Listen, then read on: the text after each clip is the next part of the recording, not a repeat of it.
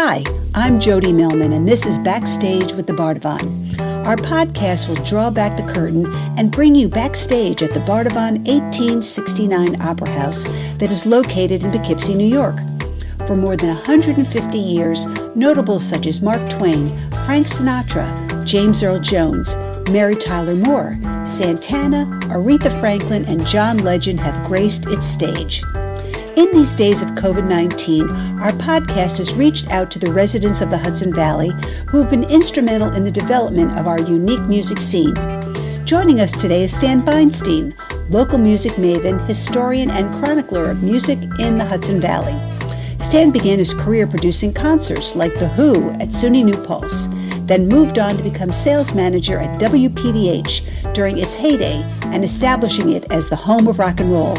And of course, he remained close friends with Larry Plover, music impresario and owner of The Chance until Larry's untimely death. Stan, welcome to Backstage with the Bardavon. Tell us a little bit about your days at SUNY New Paltz. Well, I went off to SUNY New Paltz in 1968 and wound up on the concert committee in 1969. In those 2 semesters, 69-70, we did 7 or 8 shows. I learned how to do a show. I learned how to run a show, and I almost flunked out. Okay. I did nothing but those 8 shows. And a bit of irony is, you remember my dear departed first wife, Rosalie, who we lost to breast cancer 18 years ago, was a great graphic artist as well as a fine artist. She was a high school kid in Clintondale at the time of The Who show. The Who show was November of 69. I think it was the 11th. I don't have the date in front of me. We booked The Who in April. Tommy came out in May. The guy from Premier Talent came up, paid us a visit, 7 people on the concert committee. They've written a rock opera, and we all left. Didn't know what the hell he meant by that. By May, you couldn't turn on a radio without hearing Pinball Wizard. By June, we're calling each other saying, they're going to cancel that date. We bought The Who for $7,500. Whoa. You can't hire ticket takers for $7,500. Right, exactly. Okay. Now, the reason I mentioned Ro is that she was a high school kid in Clintondale. In those days, you had these rounded, cornered globe tickets that went to a printer to print whatever the number was, 2,500 tickets. She counterfeited and made 2 tickets to get into the show, and did. The irony is, I was in charge of security that night, and I would not meet her for another 4 years. So that's the Who story. So in any case, we did Chicago, Seals and Croft, and Chuck Berry on 1 bill in the gym, and all 3 acts together cost us $5,000. Now, was the Who show an indoor or outdoor show? No, it was Elting Gym. That was Elting Gym. Okay. Capacity of about 2,700. There had to be 4,000 people. Now, would you say the Who was the largest act that you had during that time? Well, absolutely. And in terms of just extraordinary timing, we booked them in April. Tommy was released in May. Woodstock happened in August, and we're 8 weeks later going, they're going to blow this date off. They don't want to play a gym in a college. But they went back to England for 4 weeks to prep a solid week, which was not traditional, at the Fillmore East. Every night for a week, usually it was just Friday, Saturday. And we were the warm-up to that. So it all worked out. And it also proved that the Hudson Valley could be great routing for acts coming from Boston or out to Buffalo, whether they're heading east or north or south. That would prove to be a factor later in life with the Last Chance Saloon, the Bardavon and Civic Center, etc. Now, with the Who, do you remember what the ticket price was? Oh, it was probably $2 or $3. And how many kids could fit into the Elting Gym? Technically 2,700. There had to be 4,000 in there. Oh, really? It was sardines in the gym. It was packed like sardines in the gym. Oh yeah.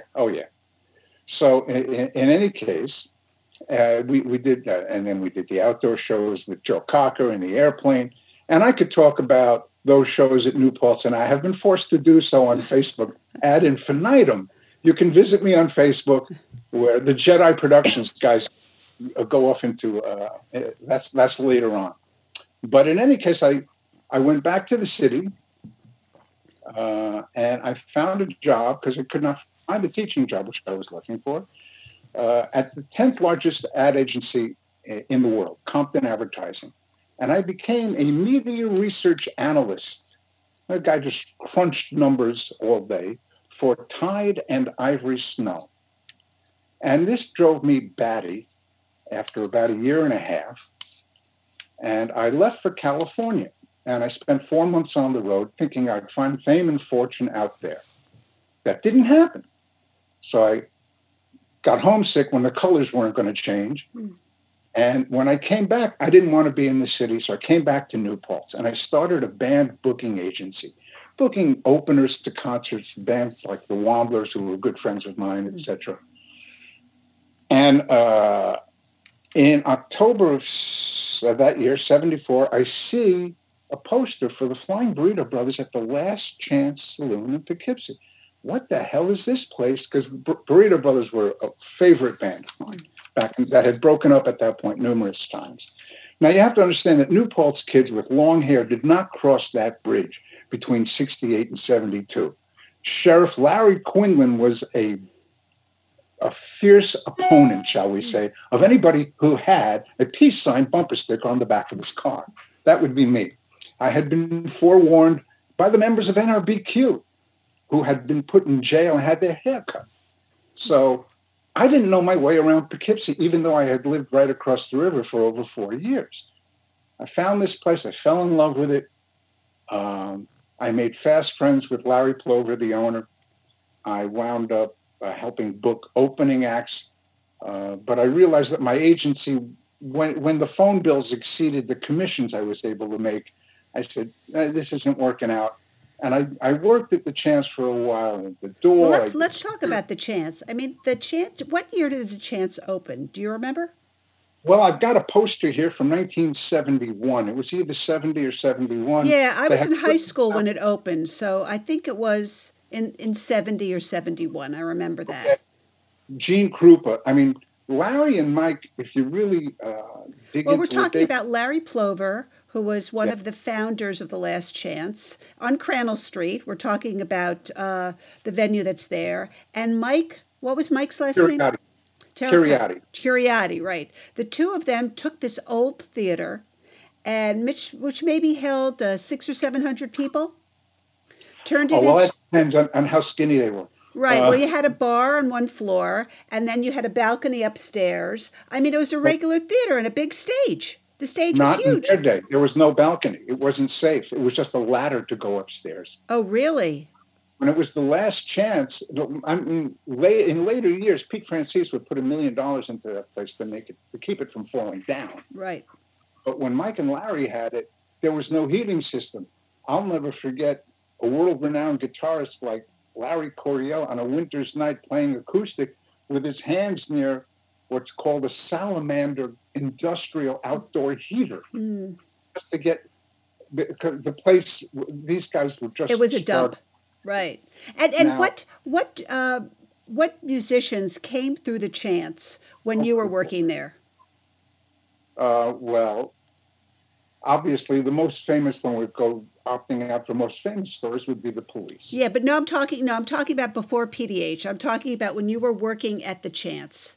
Oh, I can't distinguish in that period where Larry introduced me to Rob Dyson. Mm-hmm. Probably back then, the Last Chance Jazz Band owned the house on Friday and Saturday. And Saturday nights, right. National attractions would be in there Wednesday, Thursday, and Sunday. Orleans owned Thursday, as I recollect. Martha Velez owned Wednesday. I forget who was there on Sunday. It was a bunch of Woodstock musicians would come in and rotate. And occasionally they'd have a national attraction. Maybe somebody like Tom Paxton or Jonathan Edwards, usually folk or jazz. Mm-hmm. They did not want, in fact, the first rock and roll musicians to ever play there as a rock and roll band, I don't have the dates in front of me, were John Platania and John Regan, two local guys. I don't know if you know John and Yes, John. I do. Yep. That they had a power trio at the time. And this was after Platania had already been with Van Morrison, the Moondance album and Street Choir. And Regan would go on to spend 25 plus years with Peter Frampton, and, as well as the Rolling Stones and Stephen Stills. They were local guys. They were experimenting with rock and roll on the stage. And Michael, in particular, as a jazz musician, did not want to turn it into a rock and roll club. One of the funniest stories I remember is Eric Horsbowl, out of New Paltz, used to book bands into the Chance. And one that was just exploding with college kids, particularly Vassar kids, was the Ramones. Mm-hmm. And every 4 weeks they'd be in there, and we'd go look at them, and they're not any better than they were 4 weeks ago, and they'd stand outside and laugh our asses off. Well, Stan, one of the things that you're saying is that Poughkeepsie itself has always been a sponge, or better, a magnet for top names. Let me read you a quote. And this is a quote pulled out of a book called The American Revolution, and I don't have the author's name in front of me. It's about, the initial first part of the sentence is about Woodstock, the town of Woodstock. Just how much cachet the town's name had become obvious when a group of young entrepreneurs selected it as the site for a rock festival in the summer of 1969. When the town denied them the permits and forced the move to White Lake, it was still called Woodstock Music and Art Festival.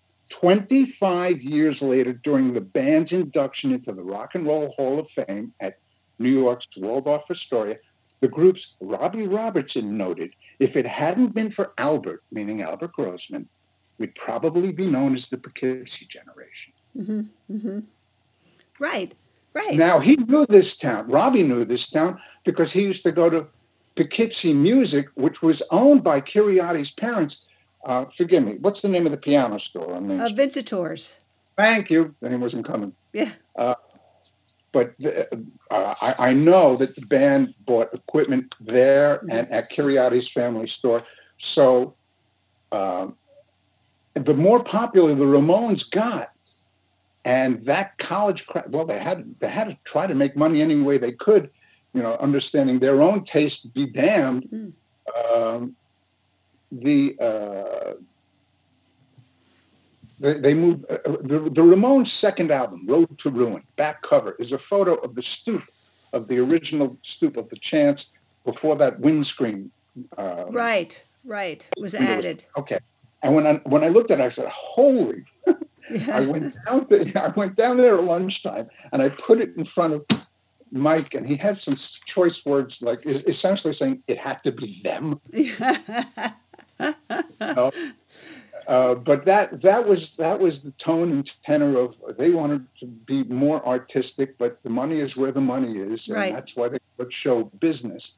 So in any case, as I was working there in those days, Larry, God bless him, we partnered up to do a show at the Bardavon in June of '76, and this was already in the works. And it was Rick Derringer. Rick Derringer was known for Rock and Roll Hoochie Coo and the Band of McCoys, and his work with Johnny Winter. But his name is actually Rick Zeringer. But he's worked under the name of the Rick Derringer for 6-7 years at that point. Steve Paul, his manager, decides we can't advertise him as Rick Derringer. The name of the band is now Derringer.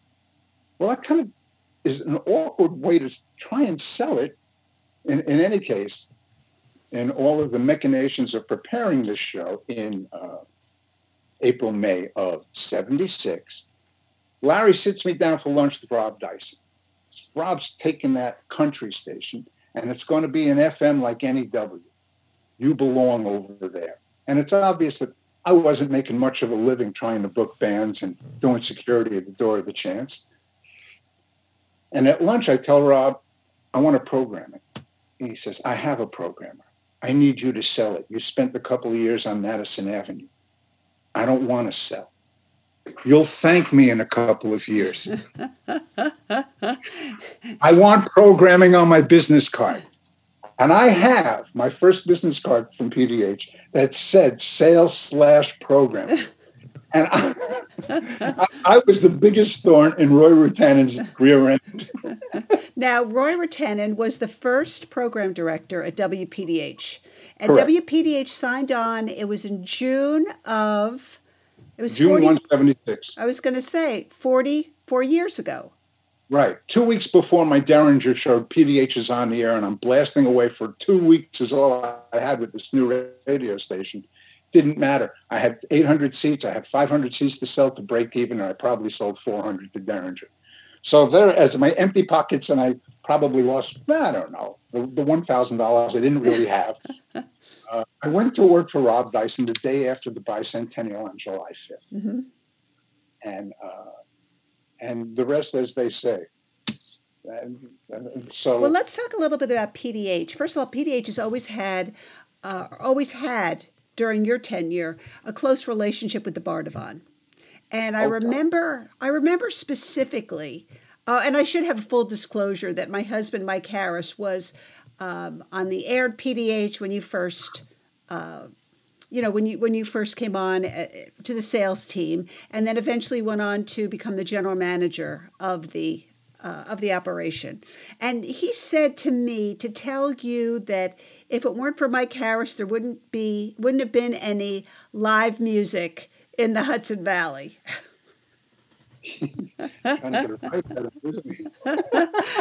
Anyway, I remember that PDH was playing a band called the Talking Heads, and it was Psycho Chicken, and nobody had heard of it. And then they were booked into the Bardavon. Psycho Killer, not Psycho Chicken. Psycho Killer. Psycho Killer, right? Right. Psycho Killer. Psycho Killer, Psycho Chicken, same thing. Anyway, so when they came onto the stage, it was like music. The band had been discovered by a mass of people that had really never heard of them except on PDH. Do you remember that? Well, the story of the first Talking Heads Hudson Valley date that got advertised on PDH was when, like everything else Eric Horsfall touched, he was prescient about the future. I say he had the Midas touch. Everything he touched turned to mufflers. He put the Talking Heads as a trio before the bass player joined, the keyboard player, excuse me, at the Joyous Lake in Woodstock. And it was raining. It was a Thursday night. They drew about 18 people. And all Ronnie Marions could say is, get them the hell off my stage. He said, you have them for 2 nights. They'll be stars by tomorrow. Yes, the Talking Heads are one of those stories that took a while to foment, if you will. Right. But we could have an entirely different conversation about the Joyous Lake. I'm steering you back to the Bardavon. And I'm steering you back to PDH. Talking Heads. I don't recollect the Talking Heads. I remember Dave. Come on, my brains. What's his name? Leader. David. David Byrne. What's Byrne? Thank you. Get a little older. Things get a little.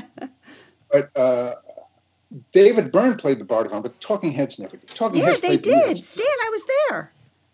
Okay, well, then I wasn't. I saw them at the Mid-Hudson Civic Center and stopped making sense. No, that was years later, right? But I'm talking about the whole band. It was a Talking Heads. It was the whole band. It was the Talking Heads. Okay. Yes. Well, tell me about it. But I want to kind of again focus in on PDH because we could talk about another venue that was really important in bringing music, and that was also, it was called it was the Good Times Cafe. I mean, Cyndi Lauper was at the Good Times Cafe. There was a period of time where you had the Chance, you had the Bardavon, you had the Good Times, you had these really amazing venues that were responsible for bringing in bands before they got started. I mean, it was kind of like, if you look at the CBGBs or you look at the bottom line of New York, we had the Good Times, we had the Bardavon, and we had the Last Chance. And when the drinking age went from 18 to 21, it all slowly dried up and went away. Except for the Bardavon. Except for legitimate theater. Right. These are bars you're talking about. Right. And bars are bars. Bars, I remember once Pete Francis booked B.B. King into the Chance. 2 shows sold out to the walls. And I think it was $20,000, which was an unheard of number in the early 80s. And when he did the math on the 2 shows, he was destined at a sellout to lose $3,000. So why are you doing this? It's because that crowd's going to drink bourbon, not beer. And I'm going to have a $20,000 bar that night. And he did. Well, think of and that's why the different metrics. I was just going to say, let's kind of run down some of the bands that you remember playing at the Chance. I mean, off the top of my head, I remember seeing Stevie Ray Vaughan there. I remember Todd Rundgren. I mean, when they were unknown, the Stray Cats and Duran Duran, back-to-back nights. Exactly. Yeah, I mean, all that stuff.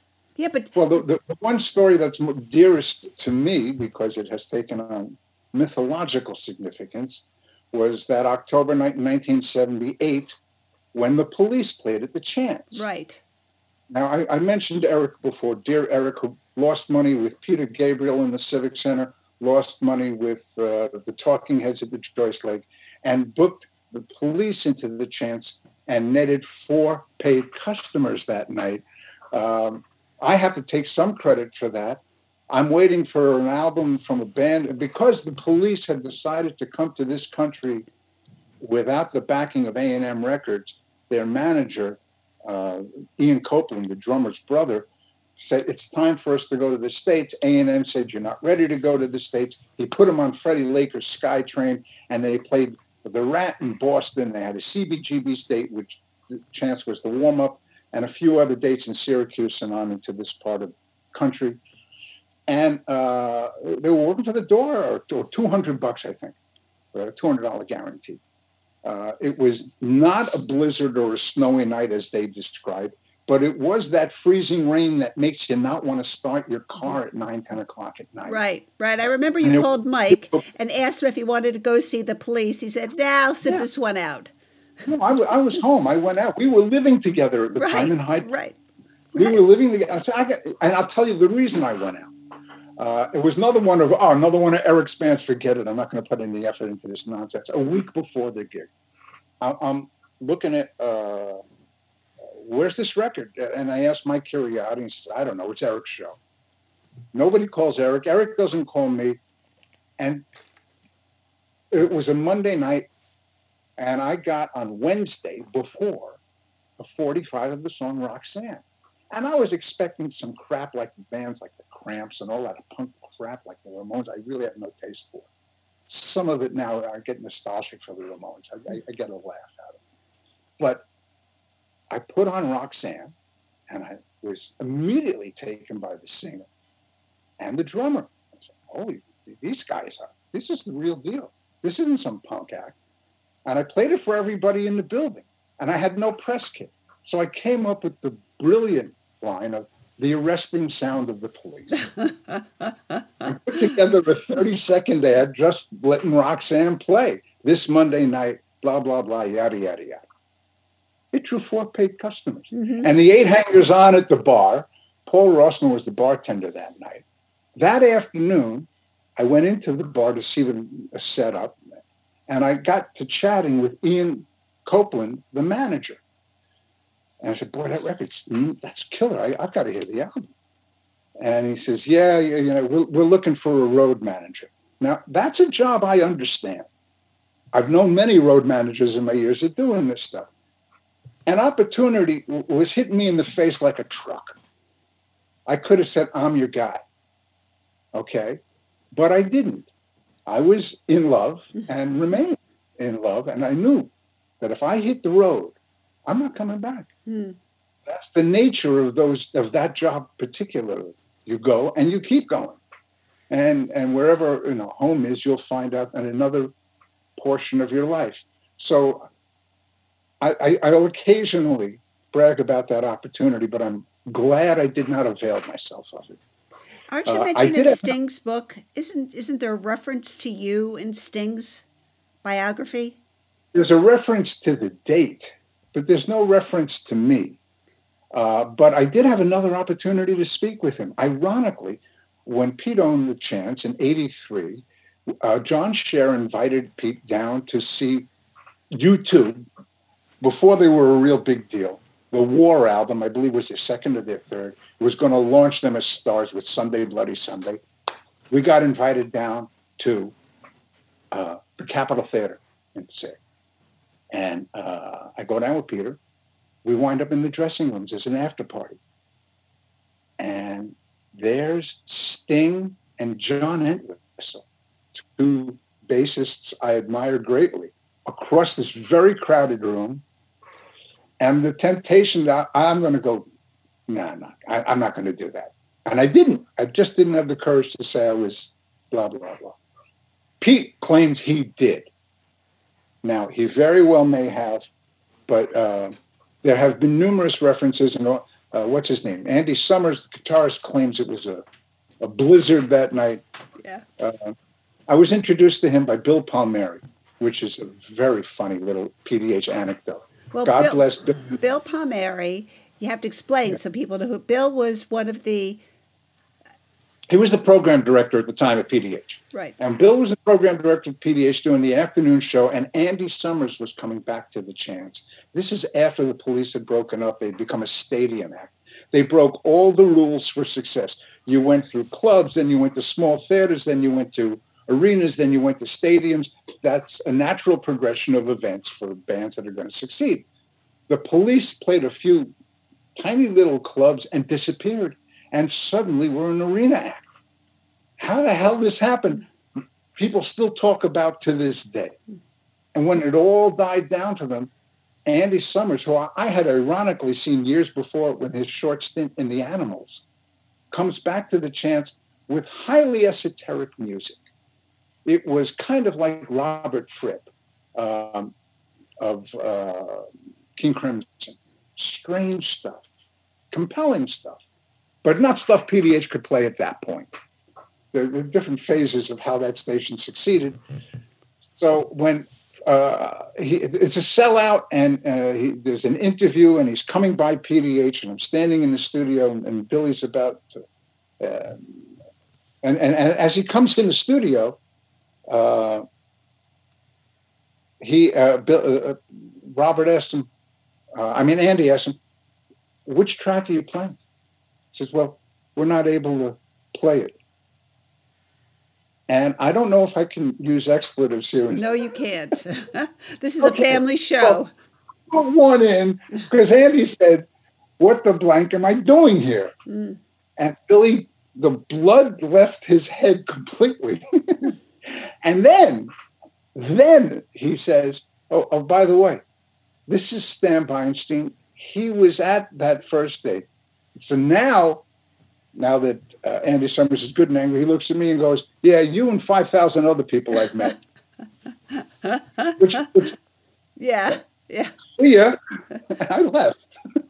So when you think about PDH, who can you give us a list of some of the artists that came through the door? Because I remember that there was a time in radio where artists would actually come and hang out with you. You don't hear that anymore. I mean, if you listen to Sirius Radio, they give artists their own shows. They don't have them as cameo guests on the air. Can you remember some of the people that came through the doors? You'll remember our mutual friend, Jimmy Cummings. Yes. Who I connected with very recently. It's a long story. I'll spare you. He reconnected me with an hour-long interview I did with Charles Mingus on WPDA. Wow. In 1976. Mm-hmm. And I took great pride with Ming in talking about Jeff Beck's version of Goodbye Pork Pie Hat, which remains my favorite blues. But in any case, that's a diversion I'll save for another time. In those days, I used to go pick up the act at the Chance or the Civic Center. There were rarely rock acts at the Bardavon.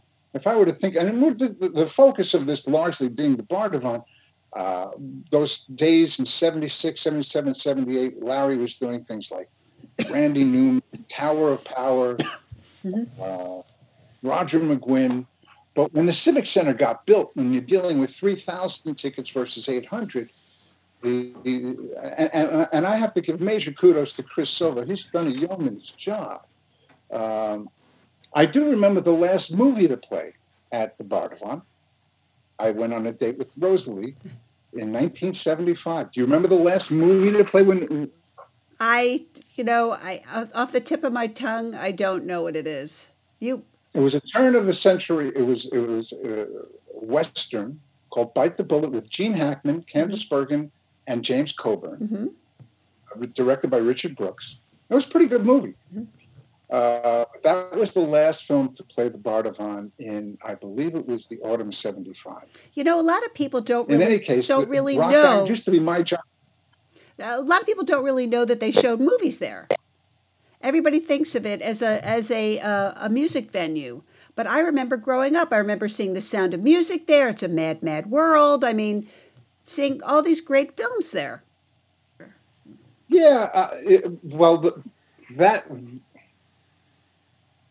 they would be not A-list acts, because usually those people came with their own entourage, and it would be the job of trying to get them in the dressing room, as the time that your husband and I interviewed Stephen Stills in the basement of the center. Getting him to the station was not going to happen. I do remember taking a ride with Joe Piscopo from the Chance back to the radio station. I thought the man was a lunatic, and he proven himself to be one. But it was people like David Bromberg, Jorma Kaukonen,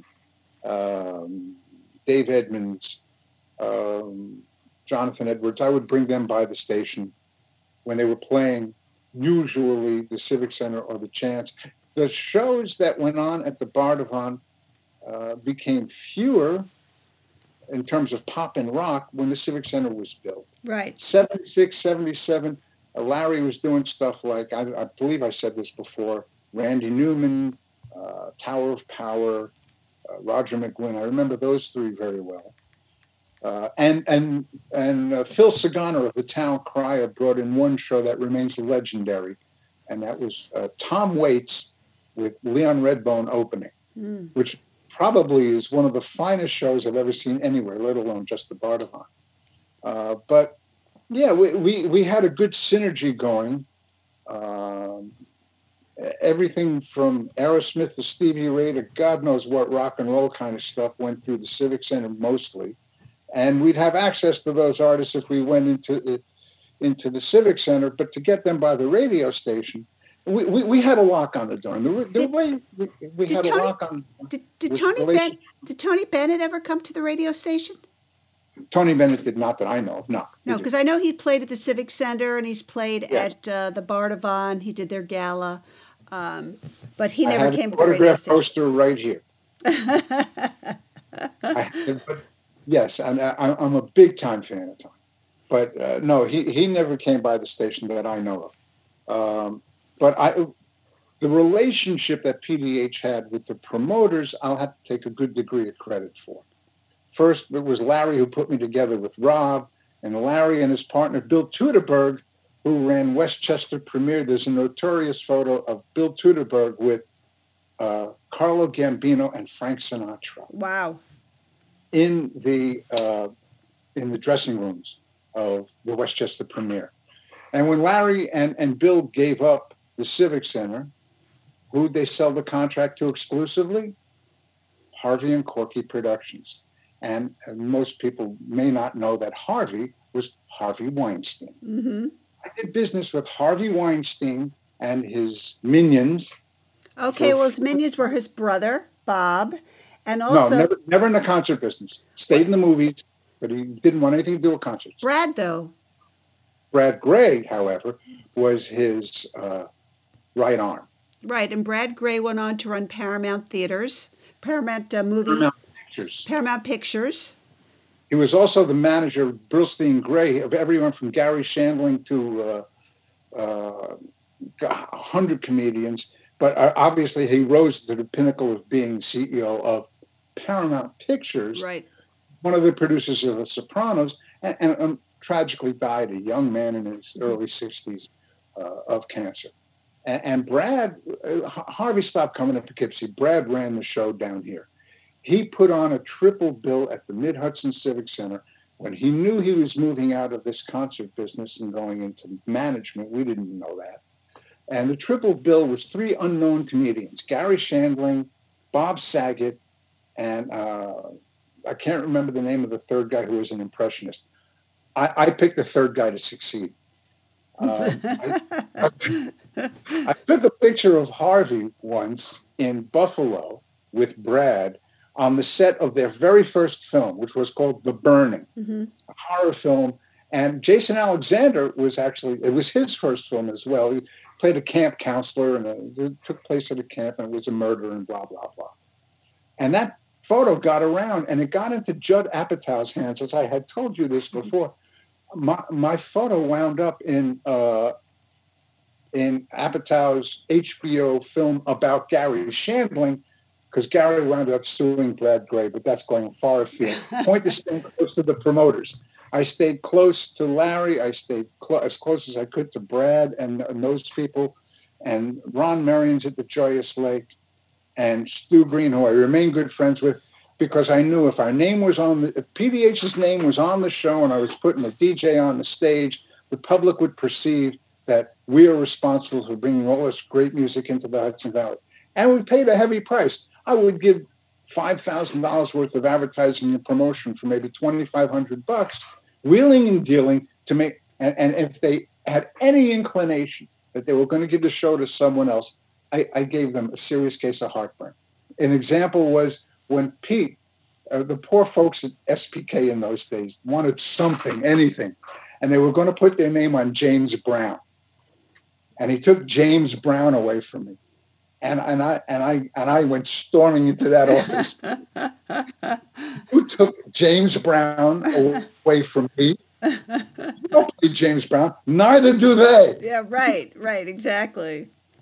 Not the point. That was a day where they had the radio wars. That was in the 70s and 80s, wouldn't you say, Stan? And if you're looking at the local market, you had WPDH, you had WSPK. Who else were your competitors at that time? EPM. They were a small potatoes player. But those were the radio wars. The 2 stations that had power, 50,000 watt stations, were PDH and SPK. We at PDH had a signal that hit 12 counties in 5 states and just kind of died in Mid-Westchester. SPK being 20 miles south of us, I realized in those early years, I listened to them in my car radio in Times Square. And all I could think was, thank God they can't figure out what they've got. Right. And they never did. They never did. Because if I had what they had signal-wise, I'd have had my thumb all over Westchester. But that is the case now, that group, SPK HUD, and radio is in a crisis mode to begin with. It's not, stations aren't competing with each other, they're competing with other platforms. And irony, a connection to PDH, we're not competing with radio, as I said, Pandora, Spotify, Amazon, and other forms of getting your music from all these sources. Who's the vice president of programming at Pandora? Ron Nenny, a veteran of the first crew at WPDH, along with your husband, and Roy Rutanen and Ron Rizzi. Ron Nenny has actually added my album. Oh, we didn't talk about my album yet. Well, let's talk about that, Stan. That's a nice segue. Let's talk about your album, Senior Moments.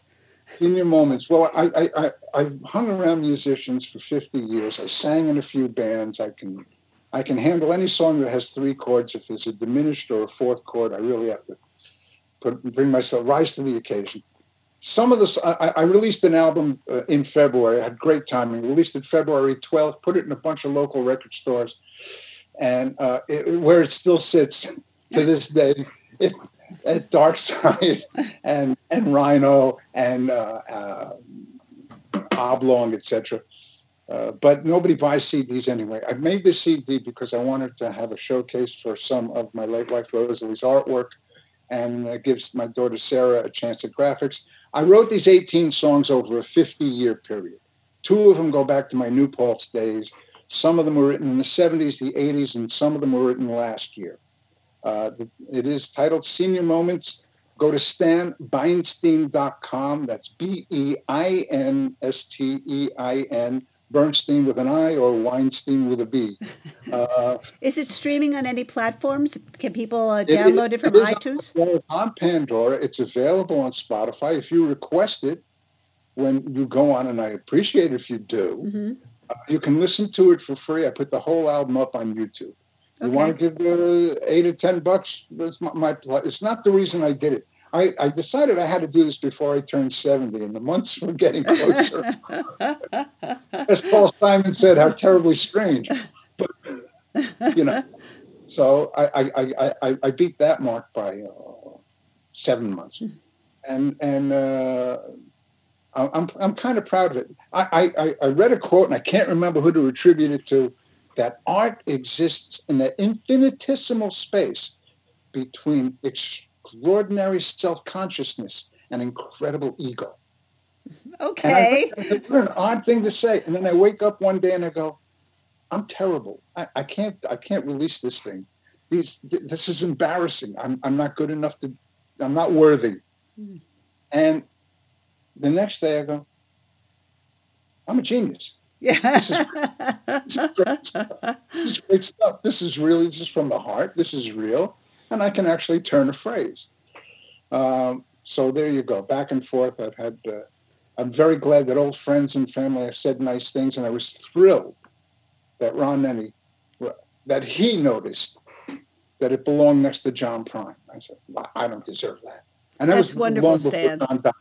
I wrote a song for John. It's not on the album when he did pass. So but that's a story. So, Stan, if people want to buy your album, they can go to www.stanbeinstein, BEINSTEIN.com. They can't buy it there. They can buy it at Amazon. Okay. They can buy it at CD Baby. Okay. And they can buy files, or they can buy the physical CD itself. Or, have you downloaded it to iTunes? Is it available on iTunes? I believe it is. It's all part of a package that I paid a service for. I believe it is at iTunes as well. Great. So it's available, and go to YouTube. You can listen to all the tunes.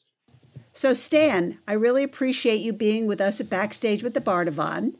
You are a music historian. You are an historian and an artist, and it's someone who really knows and loves music as well as the Hudson Valley, and we appreciate you being here with us today. Well, thanks for inviting me, Jody. It's been a pleasure.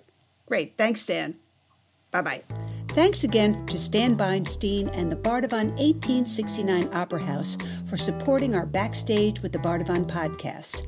Backstage with the Bardavon is produced by Patrick Watson and Jody Melman. Sound engineering and editing is by Ben Harris.